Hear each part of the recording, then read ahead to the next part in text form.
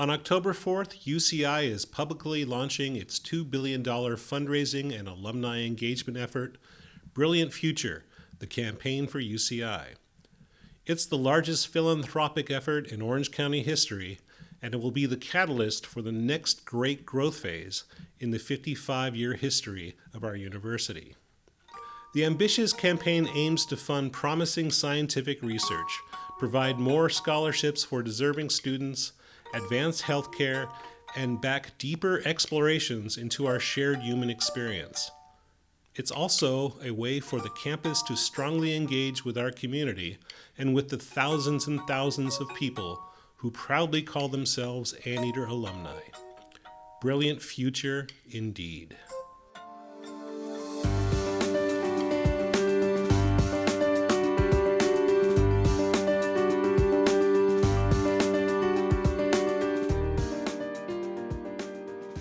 I'm Tom Vasich, and this is the UCI Podcast. To help lead this unprecedented fundraising effort, UCI brought in Karen Isble as the campaign director in 2017. To call her uniquely qualified is an understatement. At the University of Michigan, she coordinated its successful $5 billion campaign, during a recession, no less. Well, Karen, thank you for joining us on the UCI Podcast. The first thing I want to talk to you about is how did you become involved with the UCI campaign? Well, it was interesting. I worked for 11 years at the University of Michigan, and while I was there, I worked on two different campaigns. They, in fact, just finished their sixth comprehensive campaign, which raised more than $5 billion. So there was a lot of experience that I think I was at a point in my career where I felt I could bring that experience to an institution like UCI that was looking to launch its second campaign. During that work, while I was at the University of Michigan, I really fell in love with the project management aspect of planning and leading a campaign at this level. And the opportunity to join UCI and spearhead this effort was really too good to pass up. And of course, the Southern California weather was a great benefit as well. Well, what did you learn at Michigan that benefits you for leading the Brilliant Future campaign here at UCI? I think the biggest things that I was able to bring here to UCI were understanding how to plan a campaign of this scale in a large, complex organization. The two institutions are similar in that, where you have multiple schools, each dean leading their own effort and really trying to coordinate all of that activity with university leadership, with our volunteers, and come up with a cohesive whole, which is what we've been working on the last few years. Well, how did the vision for the campaign, which is called Brilliant Future, the campaign for UCI, how did the vision for it come about? You've been here for 2 years now. Almost, yes. And I've seen the evolution of the campaign really move to a very concise vision. And how did that develop? You know, a lot of work had been done before I arrived, and so the first of which was the strategic plan. UCI's strategic plan, which Chancellor Gilman spearheaded early in his tenure as chancellor of the campus, really sort of set the stage. And in fact, when I was considering the position, the reading of the strategic plan was one of the things that excited me, because there was so much happening in such a grand vision for the campus that I could see how it would easily translate to a campaign and being able to create a very set of focused priorities for a campaign. And of course, the name of the strategic plan is Bright Past, Brilliant Future. And even though we did lots of market testing and all of that, what we landed on for the name of the campaign was Brilliant Future, because it's after all of the research, it still felt right. 4 pillars have been developed as the fundraising themes for Brilliant Future. Could you tell me a bit about each of the pillars?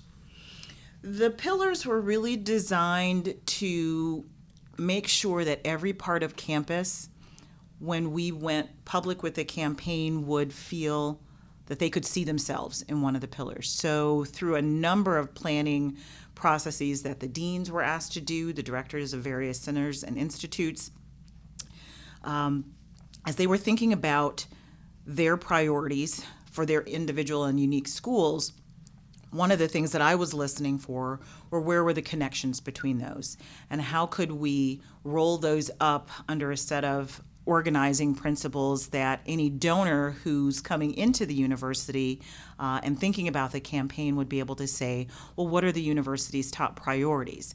So we've got 1,000,001 fantastic projects and ideas here on campus, but you can't present that to a prospective donor.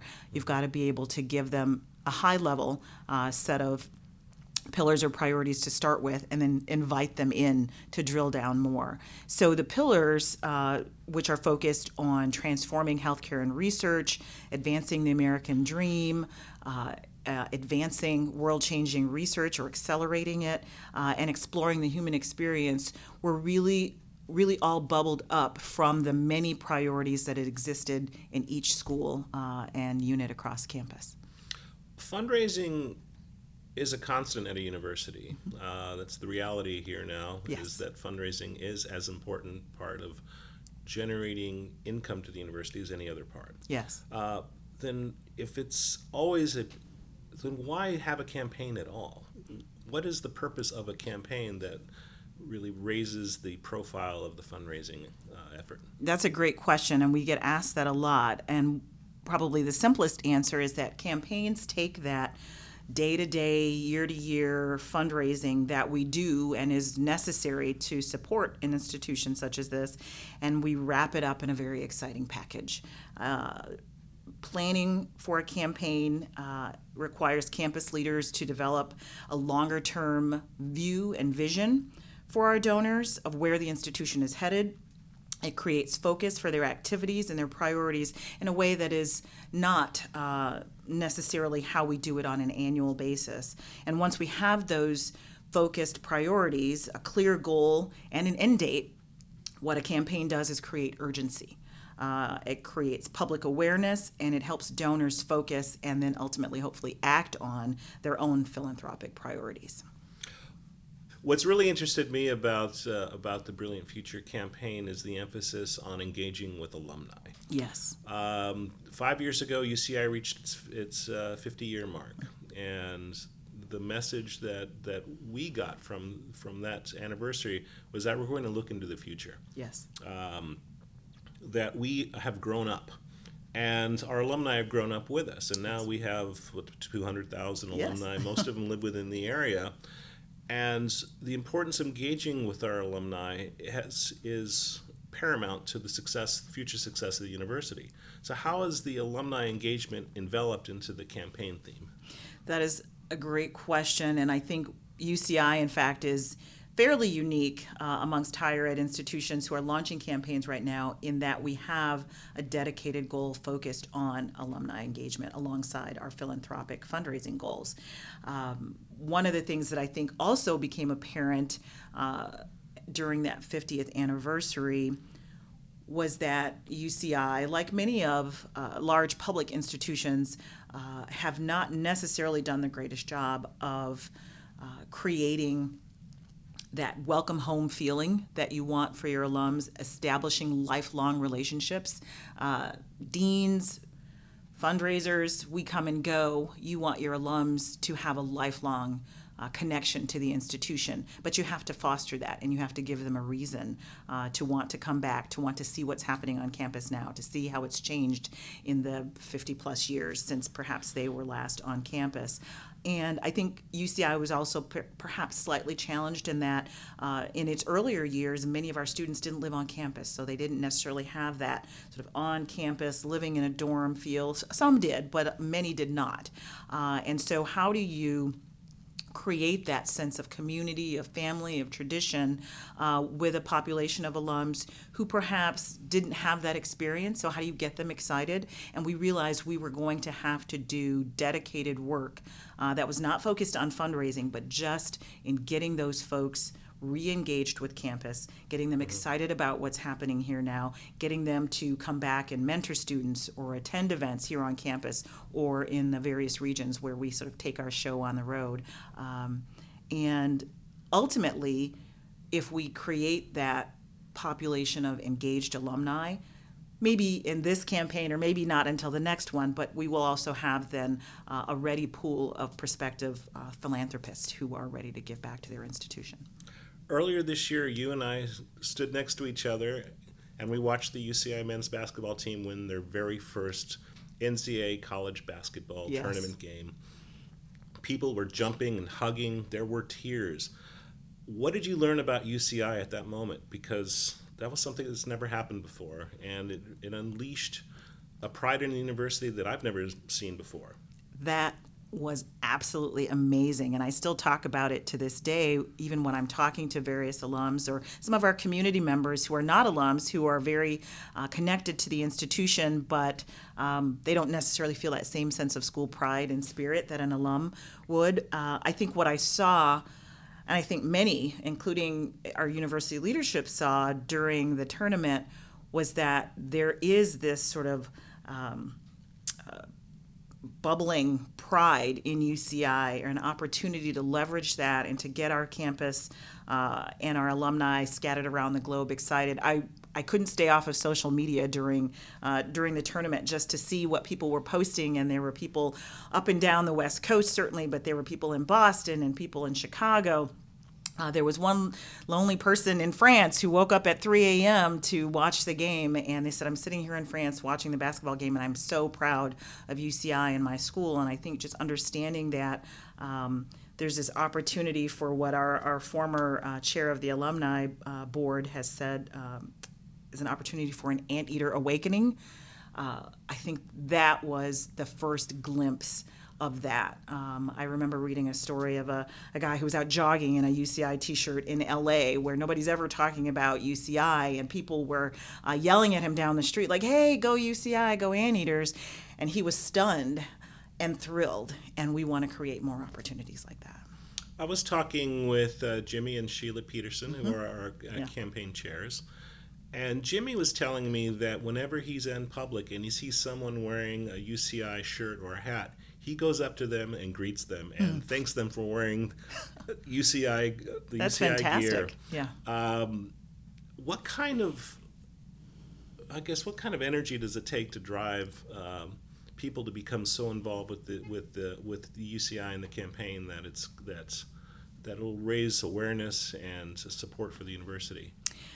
I think there are so many ways that people are connected to UCI. Certainly we have our significant alumni population, but a lot of the early supporters and advocates for this institution were members of the community who adopted us. They went to other universities, but they either because of their role as civic leaders and sort of watching the university grow up alongside the city of Irvine, going back many decades, and feeling an ownership for having their hometown, their Orange County university be successful.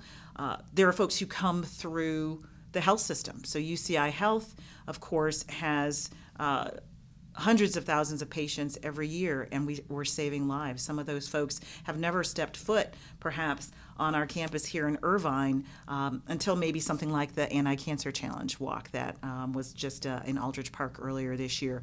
As I was walking around doing the 10K walk, I didn't run it, but I saw families with strollers walking, doing the 5K and going, wow, what a beautiful campus. They'd never been here before.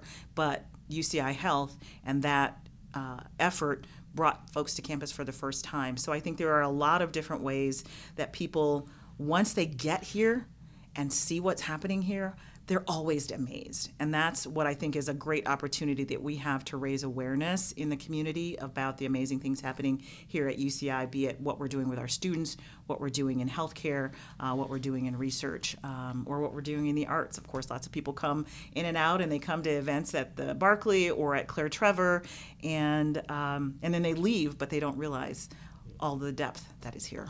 For the better part of 2 years, you've helped mobilize a small army of people on campus focused on the October 4th launch date. Yes. The public launch of the Brilliant Future campaign. Now that October 4th has been, that day has come. Yes. What's next? What do you do next?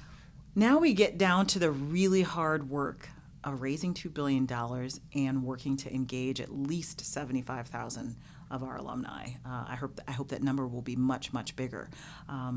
And so without all of the, pomp and circumstance of the events themselves where we celebrate and get everyone excited, now it's a little bit getting back to the day-to-day, year-to-year fundraising. I think one of the biggest things I learned, having worked on 2 multi-billion-dollar campaigns while I was at Michigan, is no matter how big the goal, we still have to get there one donor at a time, one gift at a time.